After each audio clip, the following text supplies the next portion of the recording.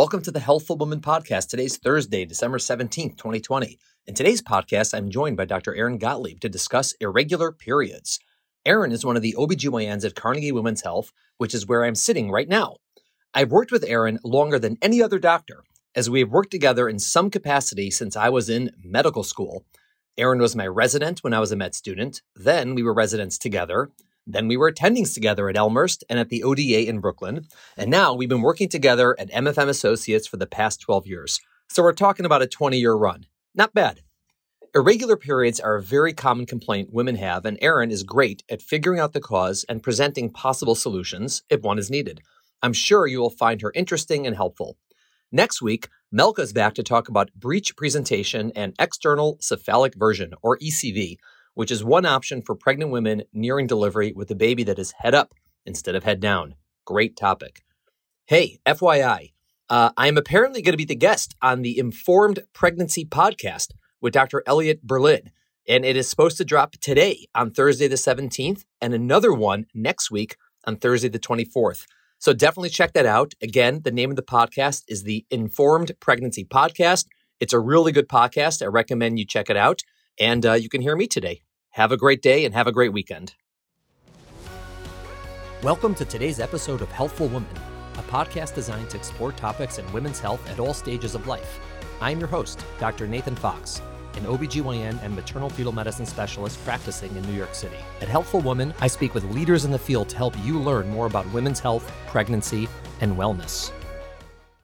All right, Erin Gottlieb, welcome to the Healthful Woman Podcast. I'm so glad we finally wrestled you into coming on. I know, it's been a long time. Thanks so much for having me. You're an OBGYN and you practice here at Carnegie Women's Health, and we go way back, obviously. Yes, way back. Way back. Erin was one of my chief residents as I started my career in OBGYN. You taught me, and then we practiced. You were also my student when I was a resident and you were a medical student. I had to prepare for you. You were like super ready, eager to learn. And I had these other students who weren't so eager to learn. And you were like on the ball. That's code word in resident for I was the annoying one. No.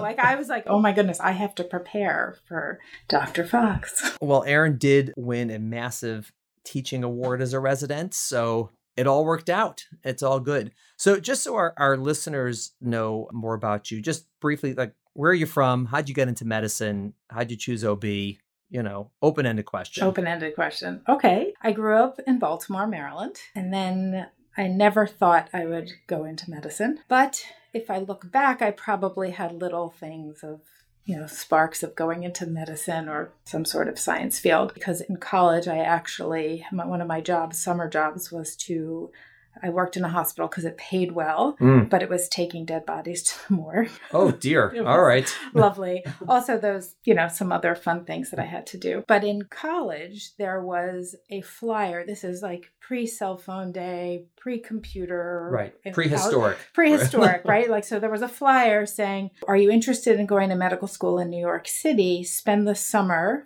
and we will pay you to learn about medical school. Wow. That's a good deal. Yeah. And so I applied because I was like, who doesn't want to live in New York City for a summer? Right. Who was paying people to learn about medical school? There was Mount Sinai had a program called the Humanities and Medicine program. Right. I applied, and it was for people who were not majoring in pre-med. And I got to spend the summer in New York. I got to hang out and see what being in the medical field was like. And so I took classes during the day, explored New York City in the afternoon and evenings. And I was like, this is something I really like, the constant changing environment of medicine, right? So you get to go in, you get to see patients, you get to learn about them, research them. And there are many different things that you can do clinically. And I thought that was really neat and fun. So then I was like, well, I'll try it and see, and I'll go to medical school for 1 year. And then I was like, oh, I like it, and I'll go again. I'll come back. And I never kind of just said I would do this, but somehow I just did. And then you're graduating. And then I was like, oh my goodness, now what am I going to do? I have to pick a residency. And I really liked a lot of things. So I thought, well, I like surgery. I like the constant moving and different types of patients, but I didn't like the one and done kind of aspect of surgery where you meet a patient once and then you fix them or you do something and then they're gone. Right. And in OBGYN, you get to have long-term relationships with your patients, but you can also do lots of procedure-oriented things. And to me, that worked out beautifully.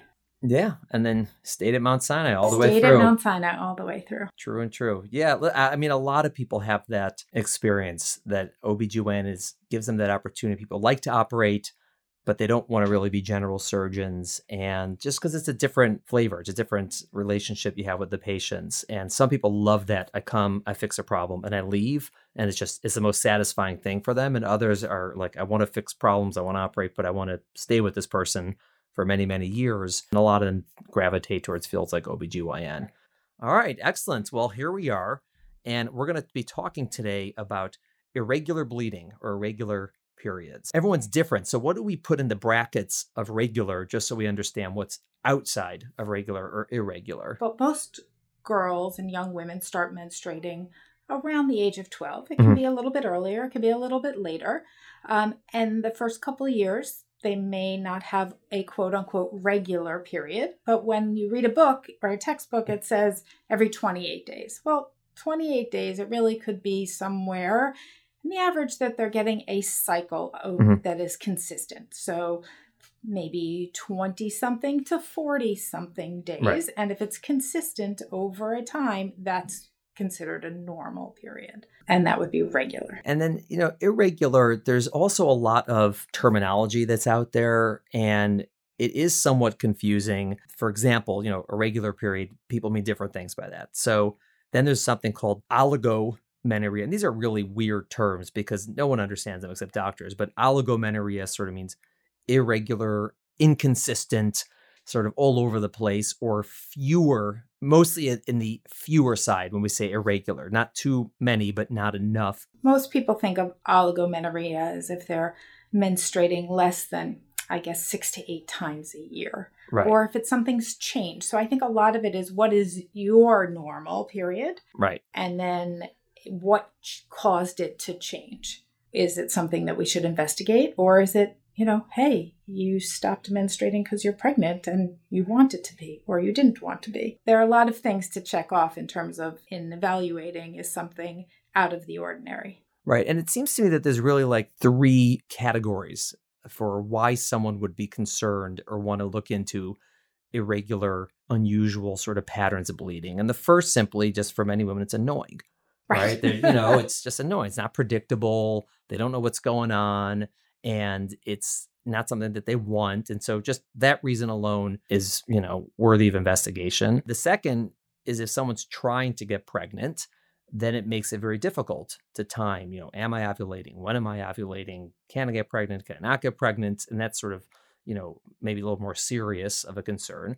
And the third is occasionally it'll indicate a real problem that needs to be addressed. Obviously not always, sometimes it's nothing, but in that it could be that. And when you see women who have irregular periods, what are most women complaining about? Is it the first that they're just annoyed, the second that they're trying to get pregnant, or the third that they're worried that there's like a real problem going on? I think most people just want to know that it's okay. Right, that it's not number 3. It's not number 3, right? So they come in, and once you kind of realize that it's not number 3, and the most important thing to do is really just take a full history. You want to see what they were calling normal, right, and now what they're not calling normal. And you want to investigate what changed in their life. Did they start taking a birth control and somebody didn't tell them that, hey, you know what? A lot of times you can take birth control and you can have irregular bleeding just from being on a birth control pill. Or that you may not bleed at all when you're on a birth control pill, depending on what type of birth control you're taking. Or, you have to make sure they're not pregnant. You need to make sure that they haven't lost a lot of weight or gained a lot of weight. And did that throw them off? Have they been sick? So many different things. And then you can kind of tweak out and do a physical exam as well to see if there's anything that structurally could be causing the irregular bleeding. Right. And I think what you said before also makes so much sense about what was regular for them and how is it different? Because, for example, some women will, have a period every, let's say, 30 days, every month or so.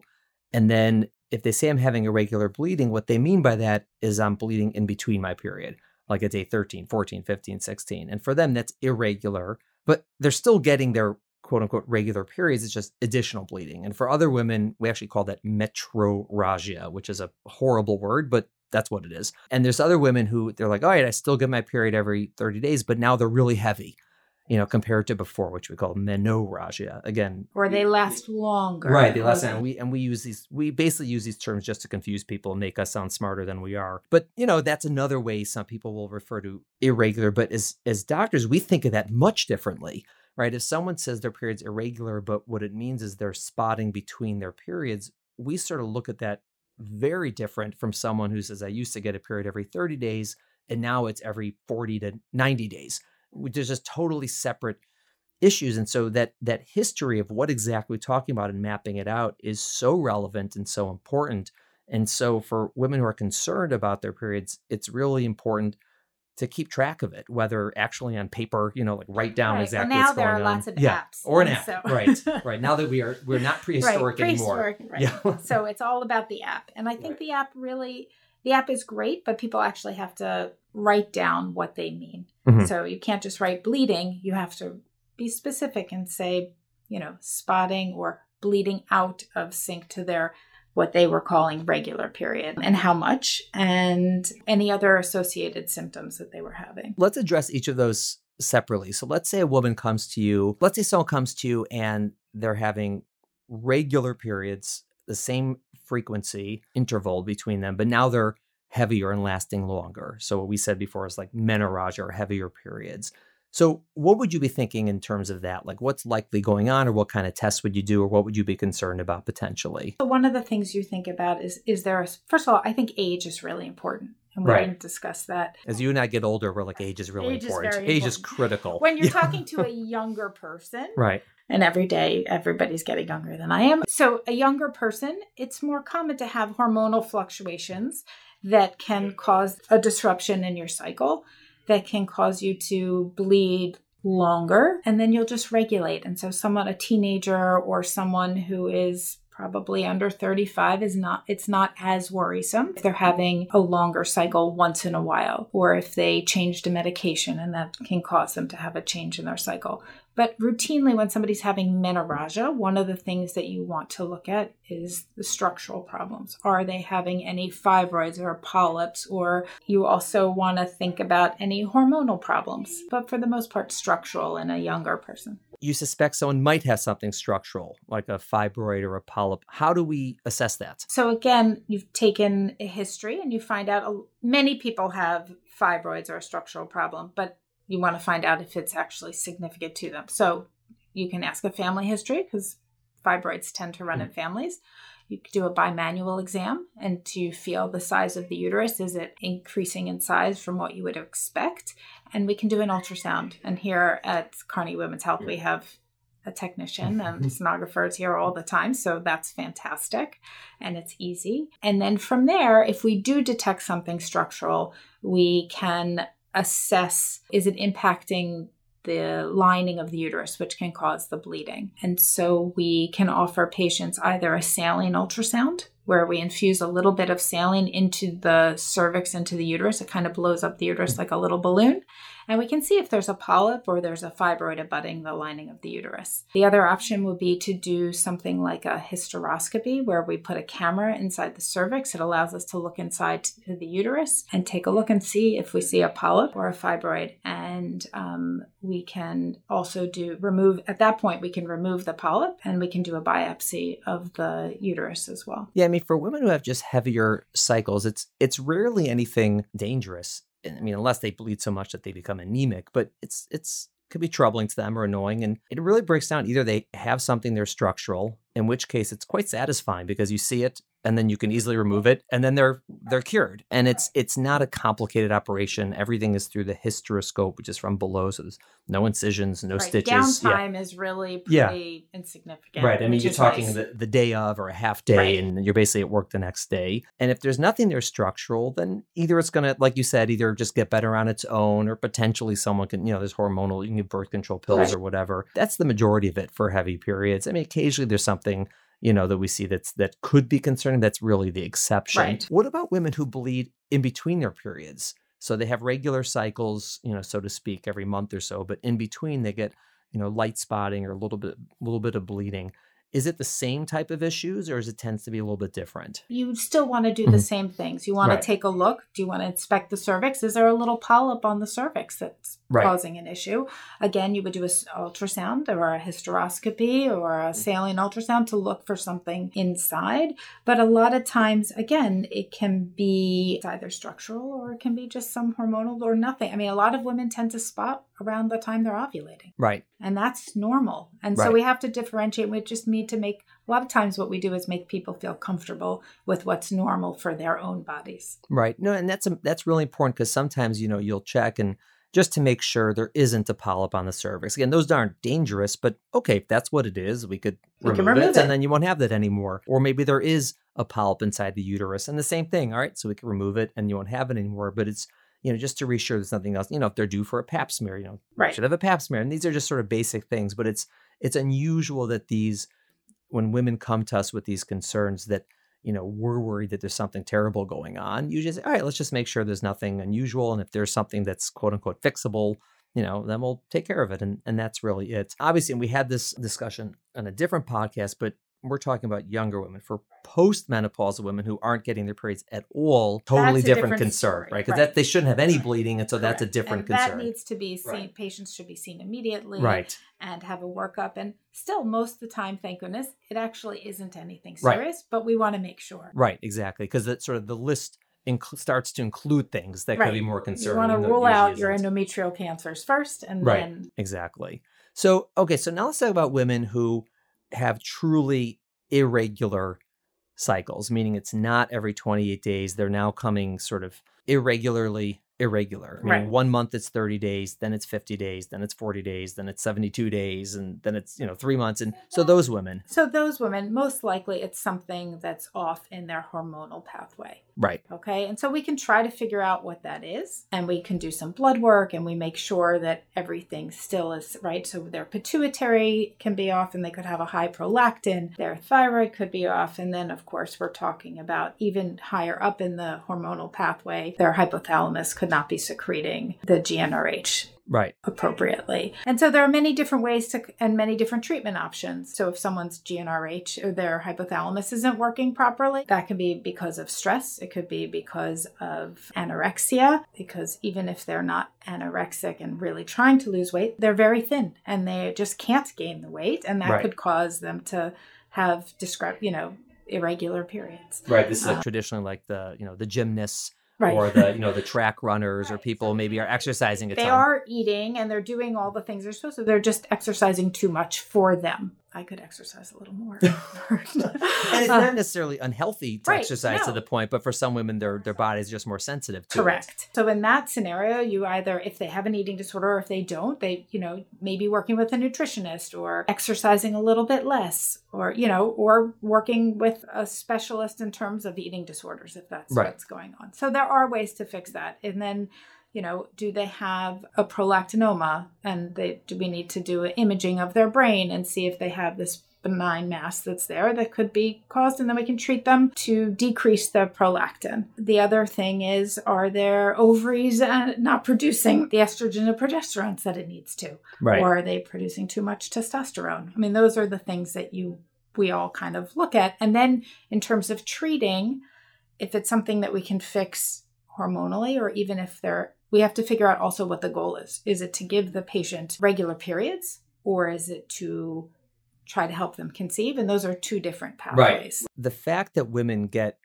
most women get regular cycles is a complex process that involves a lot of hormones and feedback loops and regulation of the body. And, it involves It involves various parts of the brain and the ovaries, and there's all this that gets, included. And if there's anything that goes off, it can affect your cycles. And it's like you said, all right, it sort of depends, like what is going off and what might fix it. For some women, they're going to have irregular periods and low estrogen. Other women will have irregular periods and high estrogen. It could sort of be all the above. And so there is an evaluation you do either by history, by hormone levels, and then the treatment. Okay.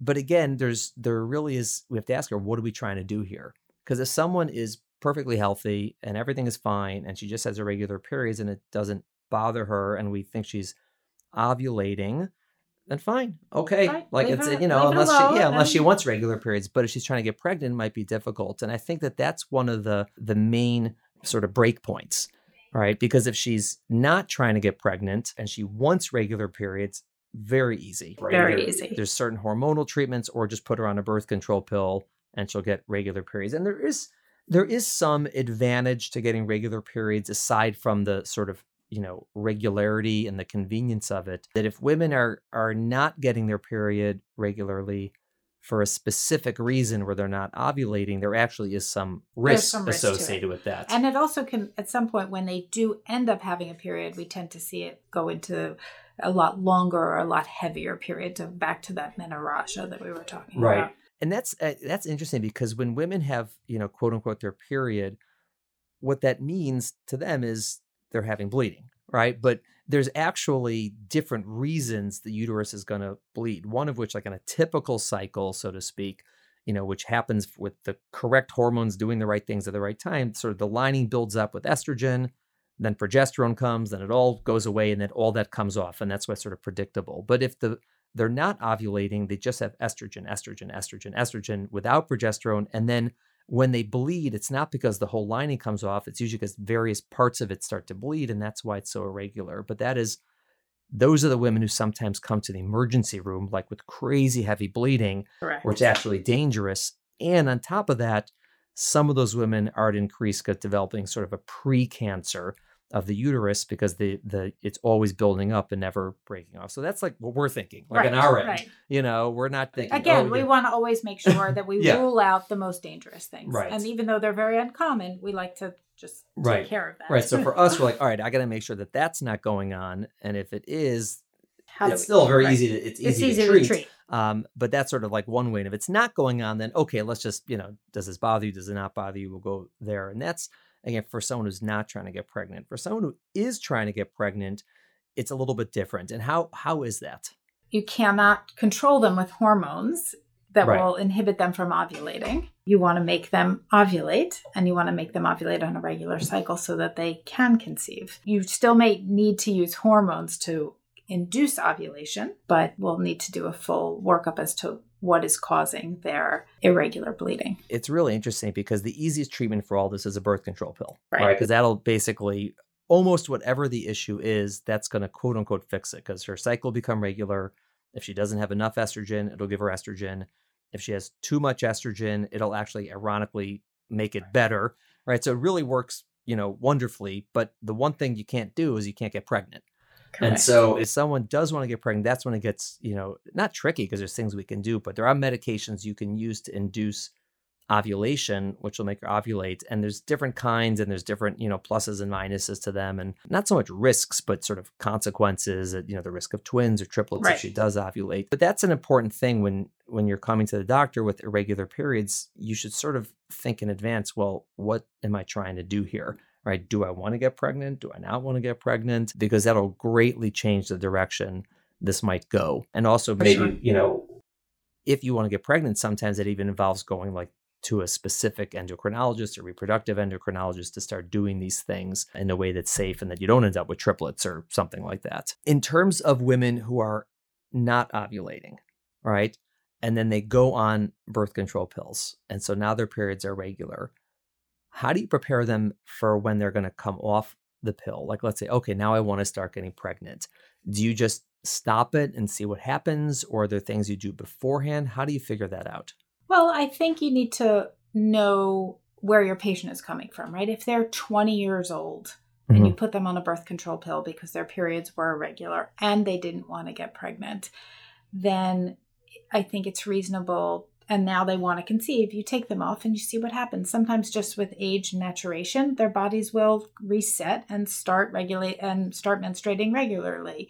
I think if you are 35 or whatever works for that patient, I mean, you have to know about the patient, but I think if they're older and they're anxious to conceive immediately, then, and they've had a long history where they've never ovulated regularly, then they may want to just jump right in and go see a specialist to help them ovulate and conceive. What about one unique population is teens?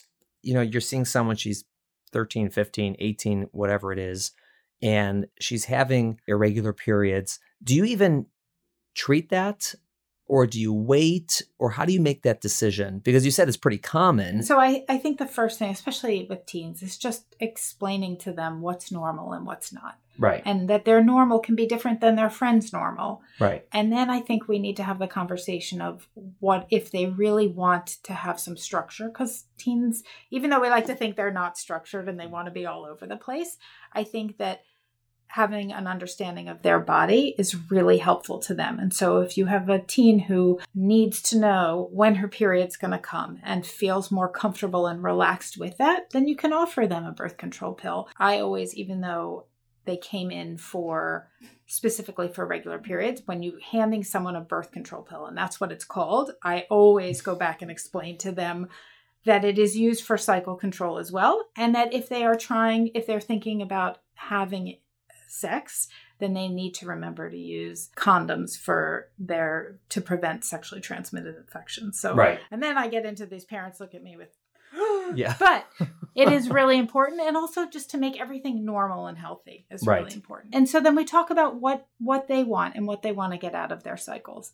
And then when they decide to stop or they want to conceive later on, or they've just been on it throughout college and then they finally come to a doctor again to actually have a full checkup and a real kind of regular routine GYN exam, not because they had irregular periods. We can talk about, do they still need to be on it and what value that has? And I wouldn't say that they need to then go see a fertility specialist to see what they're, to help them conceive. I would say just go off of it. Let's see what's happened. Has your body matured enough that you're going to have regular cycles now? Yeah, these endocrine loops develop and change over time. And it happens in both directions. I'll see people who say, oh, my periods were so regular, and then I went on the pill, and it totally messed up my periods when I came off. And I'd be like, well, how long were you on the pill? They're like, 15 years. I'm like, well, it could just be 15 years. Bit, yeah, right. It could just be 15 years to change it. It's probably not the pill. And on the flip side, some people say, oh, I had such irregular periods.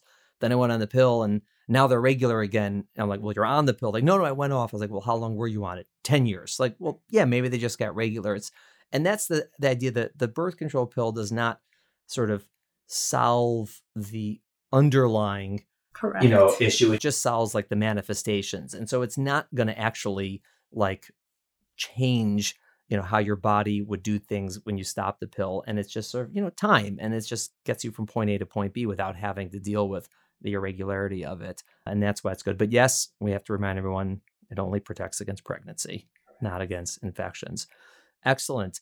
And finally, when you were mentioning before about the hysteroscopy, which is a procedure you can do to look at the lining, is that something that would need to be done for someone with irregular periods like we've been describing, where they just get, longer and, not as frequent, is sort of more irregular? Is that only in the situations where you suspect something is structurally there? So for sure, when we suspect something structurally, but also I think when we are concerned, when we want to rule out, as we had discussed before, these precancerous lesions, we can do it in that scenario where we take a look. We want to see what the lining looks like, and we can do a biopsy at the same time. Right. And again, that's very straightforward. That's not... We do them in the office. Right. Exactly. You do the hysteroscopy in the office, you do the biopsy in the office, and people can go back to work right after. I mean, because there's no anesthesia. The issue with the hysteroscopy is not the procedure. It's if you need anesthesia for Correct. it. That's really the thing that would keep you out of work. It's not the actual procedure. Excellent. Well, Erin, this was great. What a good review of irregular bleeding. Thank you for coming on. And now that you've done this, we're going to rope you in many more times. Happy to. Excellent. All right. Have a good day. You too. Thank you for listening to the Healthful Woman Podcast. To learn more about our podcast, please visit our website at www.healthfulwoman.com. That's HEALTHFULWOMAN.com. If you have any questions about this podcast or any other topic you would like us to address, please feel free to email us at hw@healthfulwoman.com. Have a great day. The information discussed in Healthful Woman is intended for educational uses only and does not replace medical care from your physician. Healthful Woman is meant to expand your knowledge of women's health and does not replace ongoing care from your regular physician or gynecologist. We encourage you to speak with your doctor about specific diagnoses and treatment options for an effective treatment plan.